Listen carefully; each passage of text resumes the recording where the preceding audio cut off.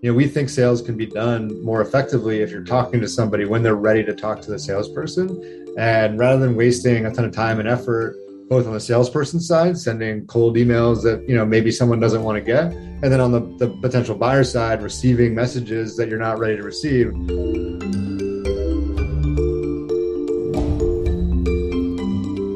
Welcome to UpTech Report. This is our Applied Tech series. UpTech Report is sponsored by Terraleap. Learn how to leverage the power of video at terraleap.io. Today, I'm excited to be joined by my guest, Tim Geisenheimer, who's based in Brooklyn, New York. He's the CEO and co-founder at Correlated. Welcome, Tim. Good to have you on. Hey, nice to see you. Now, Correlated is a product-led revenue platform. So you're focused on helping SaaS companies that are product-led, product-focused in their growth. Help me understand. Let's just start with what's the problem that you see that SaaS companies are having in this space?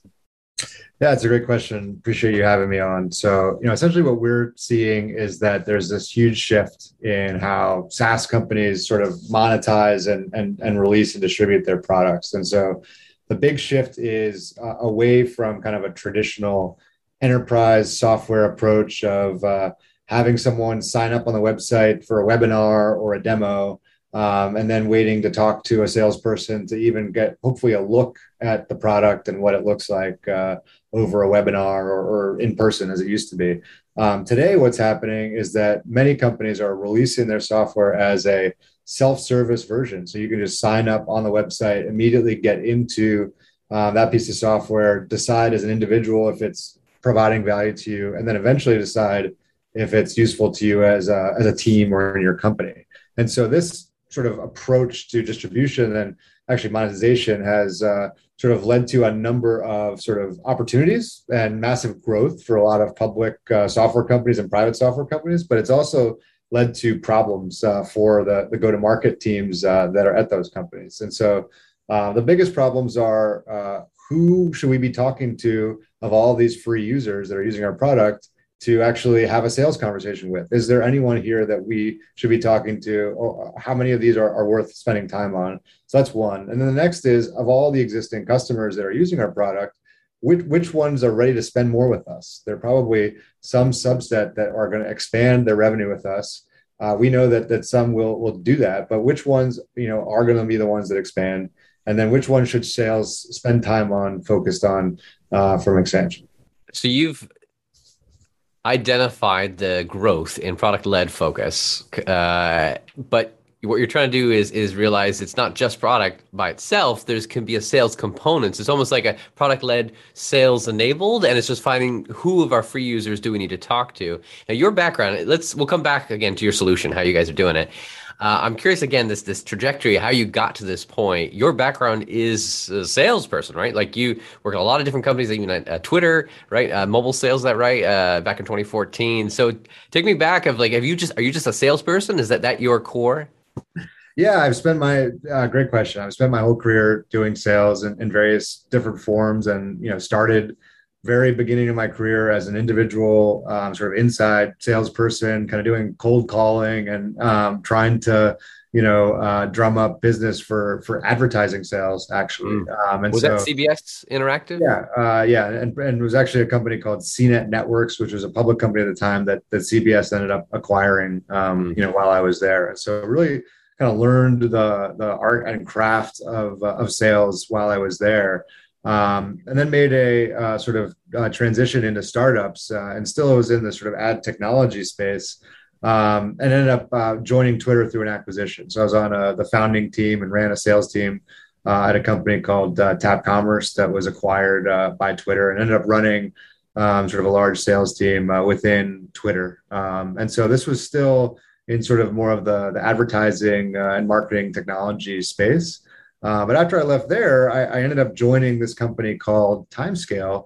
And that was actually where I saw this problem that I just described, in big detail. And it was basically Timescale has this open source database product and then a cloud service that they offer. And the open source product is free. So they had thousands of users coming in. It's kind of my job to say, hey, which of these users were, worth talking to, and where should we be spending our time? And so that's where I really started. Yeah. facing that challenge. You're like, who do I talk to? And you realize that was an issue. Now, there's a few other things I guess happened in between that and correlated. But I also noticed you had another company that you founded, a Newco. So this isn't your first venture to try to start. What was Newco though? Yeah. So, I think I've been fascinated by sort of enabling sales teams and salespeople, for a lot of my career. I've been, as a practitioner running sales teams or even individual contributor, trying to put the best tools at my disposal to, be successful individually or as a team. And so always very curious about, how to make sales teams selling B2B products, as successful as they can be. And so when I left Twitter, I, actually founded a company to do transcription of meetings and calls over web conferencing. And it was 2016 when I did that, so it was pretty good timing. But I ended up not pursuing it as much as I probably should have because you might have heard of some companies like Gong or Chorus who started around the same time and were quite successful. So kind of had the Yeah. same idea. How can we get information out of these meetings that salespeople have all the time? Is there a way to do that? And so I was kind of noodling on that idea before I ended up not pursuing it. Gotcha. So fast forward up again, you're part of a venture fund, it sounds like, and then CEO for Facet. This is 2019. Correlated got started in 2020, right? Last year. Mhm. The recording today is October 1st, 2021.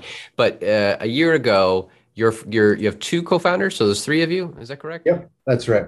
So you, John, and Diana. Yep. How did you guys meet? Did you just like one day you were already friends and you're like, let's solve this problem? Yeah. So Diana and I worked together at Timescale. So we'd actually kind of seen this problem while we were there. She was the first product manager at Timescale, and I was running the sales and partnership side. And so when we faced the problem at Timescale, and I'll go into the solution, like you said, in a minute, but we had kind of built an in-house version of what we're now doing at Correlated at Timescale. So like it was very manual. It was not productized, but we had kind of worked together and collaborated to try and solve this problem while we were there. And then John and I actually overlapped at Twitter. So we got to know each other, many years back. And then we were together at this other startup Facet. And then, talked to Diana. Kind of the three of us were meeting up and decided that it was such a great opportunity. We had to join forces and go after it. So you raise a nice round, right? And to get started last year. I guess the first little while was building it, developing it. What was that? The process pretty straightforward?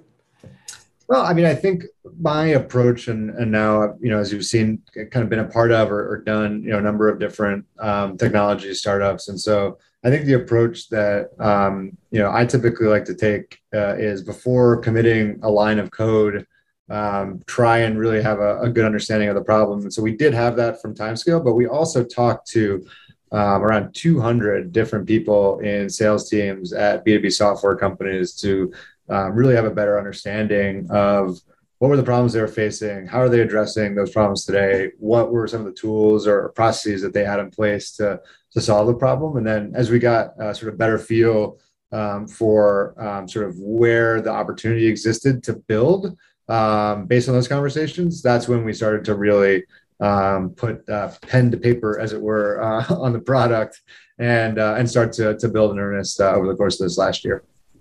All right, so let's come to the product itself. You see the challenge. There's lots of free leads. How are you then solving this challenge of knowing who is the right person? Yeah, so basically, our feeling and talking to those hundreds of sales teams and our own intuition and kind of experiencing the problem ourselves has led us to sort of the best way to do this is to understand a few different things. First, sort of the more traditional aspects of sort of sales qualification. Does this company, are they in the Fortune 500? Are they in, your ICP or ideal customer profile? So do they have kind of attributes that lead to them being kind of good for you and your business? So that's going to be more things that you might have in a traditional CRM like Salesforce or HubSpot, things like total employees, the industry they're in, the region they're in. So those types of characteristics. And then where we come in is we also bring, in addition to what you have in your CRM, product usage data. So we connect to our customer systems where they're collecting that data. We're able to combine sort of that information around their customers that might be in their CRM with how those customers are using their products. And so that combined set of information we call signals, which we can then allow sales teams to take action off of when customers perform certain key behaviors in their product. And they also are, in their ideal customer profile. That's when we say, hey, this is someone worth talking to. And here's why. Because if you look at either one of those sets, your CRM or your product usage, by themselves, it may not help you, I guess, because like CRM, you could have a very big list of all these free users that fit your ideal profile. On the product side, you could have lots of signals of people using the product, but what you've done is mix the two, so the people who fit your profile and are taking action and give you exactly right. I mean, you could have some, a couple people at Tesla, in your product, and Tesla, big company, they might be a great fit for us. But if they're not engaged in a way that indicates they're ready to talk to sales, if they're not sort of getting to value or performing certain other actions in the product, then they might not even be ready to have a sales conversation. And then alternatively, you could have people who might be really engaged, but they might be more of like take Zoom. We're on Zoom, for example. That could be my mom who's on Zoom. She uses it a lot to stay in touch with her friends. That might not be the right person to have a sales conversation with if you're a salesperson at Zoom, even if they're really engaged with the product. So you kind of need those two things put together. That product usage insights, is there like a standard out there that you're able to just pull that data out? How are you making that work? Yeah, so a couple different ways. I mean, there are certain companies that have existed for a while that help SaaS companies collect that data and then send it in different places. So one example would be a product called Segment. So Segment, which was recently acquired by Twilio. Basically, they offer a product where you can start tracking data in your product usage data in your product, and then send that out to hundreds of different tools that Segment's connected to. And so we are one of those tools that Segment's connected to, and so many of our customers use that. So it would kind of require them to already have that set up and have that data coming through. Same with the CRM. I imagine you probably already integrate with all the major CRMs that one. That's right. Yeah. So we ask that our customers have some level of tracking and sort of product usage data metrics already in place, whether it's through Segment. There are a few other tools that we support. We're adding support for more, every day as well. But we assume, and to make our product most successful, we assume that you have some level of tracking already in place. You eat your own dog food? Are you? Of course we do. Yeah, I mean, I would imagine. That's part of the fun part. We do eat our own dog food, and I would say, part of where it's really awesome to see the value in our product is being able to kind of see how people are using it, and then to reach out to them at the right time and when it makes sense. And so that's part of our our mission and values as a company, as a product. Like, we think sales can be done more effectively if you're talking to somebody when they're ready to talk to the salesperson. And rather than wasting a ton of time and effort, both on the salesperson side, sending cold emails that maybe someone doesn't want to get, and then on the potential buyer side, receiving messages that you're not ready to receive, we're trying to make sure people are sending the right messages if they're salespeople, and that buyers are receiving the right messages when they're ready to buy. So we're definitely dog fooding it and trying to do our best to make sure we're doing that. Got it. The when you think of the sales folks that you've trained, you've been, and could be using this tool, I'm just curious though, from your own history, any tips or tactics that have worked well? Like, you're doing that initial outreach, right? You get the right signals. Let's just talk tactics for a second. What's a good way to make that sale happen? I mean, I think before even you get in touch with somebody, the best way to do it, in my mind, is to personalize the message and try to, explain why you're reaching out and why whatever you're reaching out about is solving a problem that they have. And so, that entails a little bit of upfront research on the part of the salesperson to say, to know, is this person I'm reaching out to, do they have the problem that I can solve through my solution? And, have I done the necessary homework to make sure I'm reaching out to the right person that has that problem with a message that is likely to resonate with them? And if you've done kind of that legwork on the sales side, then, you have a much better chance of getting someone to talk to you, and then ultimately having the process be successful because you have like sort of qualified that person and done some of the important work to know that they're kind of ready to be in market for your solution. So I think that type of preparation is what I've tried to train any salespeople that work for me to do, and that I think is maybe the most important thing to being successful at sales. When folks are looking at your type of technology, is like, what are they using prior to you? Anything? Like, what's the alternative before they would explore? Yeah, it's a great question. I mean, what we typically see is like the exact same situation that that we saw at Timescale, which is, some manual spreadsheets and, work to pull different data sources together, and quite cumbersome and a lot of work. And so oftentimes, if it's happening at all, it's happening on a irregular cadence. Every couple of weeks or month, something like that. A salesperson will get a CSV or Excel file handed to them saying, hey, here's some like great accounts to go after. And by then maybe it's stale. And so, there are definitely some companies that have, a bit more level of maturity than that and a bit more sophistication than that. But by and large, it's some mix of different in-house or manual processes that exist today that we're going against. And then, that makes it very compelling when we talk to people who have this problem, because they're trying to solve it in somewhat of a sort of manual and painful way, and we come in and are kind of saving the day a bit with our solution. What are you excited about coming up, like on your roadmap, what you guys are building and developing? Yeah, I mean, I think we have an opportunity to be a really important piece of the sort of software stack for sales teams at these modern software companies. And I think even if you look at things like Salesforce or HubSpot or other tools that are kind of ingrained into modern sales teams, they're fundamentally not solving this problem. And I think we have a chance to kind of be this system that really sales teams use every day to get a ton of value and drive their business forward. And so we're already seeing that with many of our customers today. The value is quite clear, which is exciting. And so I think looking ahead over the next few years, we have a chance to really make a dent, make an impact. Make a prediction for me. Looking at sales technology, sales automation, what do you see coming up 5 years from now? Any fandangled cool new tech that we can foresee happening? Well, I'd like to think we would be in the vanguard of that. But yeah, I mean, I think the direction things are going, and we're at least we'd like to lead it, is imagine you're a salesperson and you can have an extremely easy way to understand who exactly you should talk to. You wake up in the morning, which 10 or 20 messages should I send, or the types of action should I take that are most likely to lead to converting deals that matter, that are kind of in my sort of sphere of influence or pipeline or whatever it might be.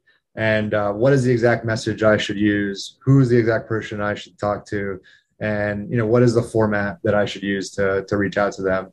I think if you can wake up as a salesperson and be armed with that in 3 to 5 years, your life is going to be tremendously simpler, and you're going to be able to scale your own efforts to a much greater degree. So that's what I think would be possible in a few years.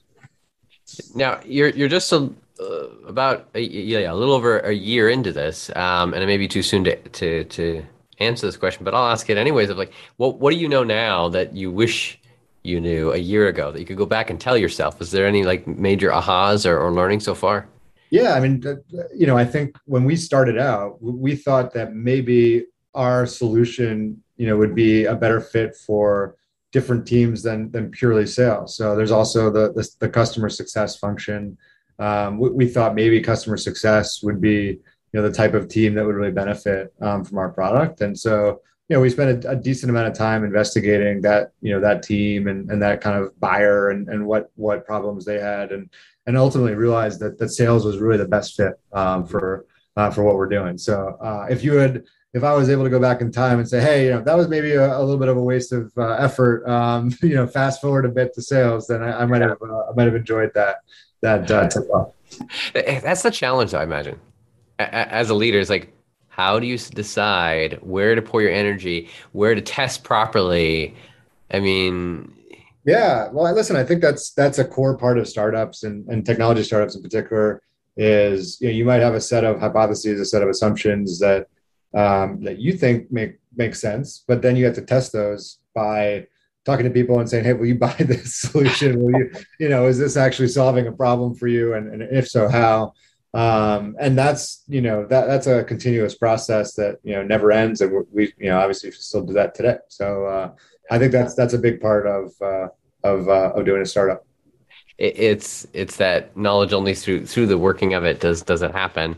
For you as a leader now, this your second company that you've run, but as a sales leader, any books that you've read or audiobooks that you listen to that you get great insight and would recommend? Um, a couple that I have read in the last couple of years that I think are pretty great, and they get mentioned a lot, so you're not necessarily unique, but Shoe Dog, the story of Nike, was really good. And then I recently read Who is Michael Ovitz, about the history of Michael Ovitz, he founded the talent agency in Hollywood, and then was executive at Disney for many years. So really interesting story of sort of two leaders that were at the top of their game in different industries than tech, but very obviously very influential business people. As a leader, it's like you're always learning, always getting, and we have a lot of business leaders that listen to this, so I always like to be able to get these different perspectives. I'm curious, is there any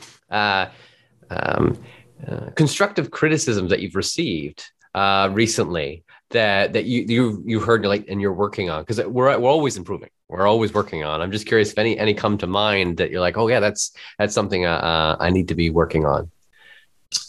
I think one of the biggest challenges of running a growing company is figuring out what processes need to be changed and fixed, and like how to effectively manage and run your company and your team. And I think that feedback that I've received is that oftentimes it can be hard to figure out whether or not people are doing a good job based on me telling them. So I think being a little bit more upfront on providing actionable feedback to my team, and whether or not the processes that we have in place are successful or not, is something that I take to heart. And so yeah, I think it's a constant challenge, and making sure you're communicating, especially in this remote world that we're now working in, can be very challenging. So that's sort of what I would say to that. Communicating, yeah, effectively across everything, but definitely like success. Are they meeting your metrics, so that you follow the processes? In previous ventures, were they remote as well, or are you used to working in a all together? Because you're always based in New York, so I imagine like we're just always in an office together. So this is the first company that I've done that's been remote. So it's definitely a learning opportunity for me. We do have a good number of team members here in New York, and we do have an office.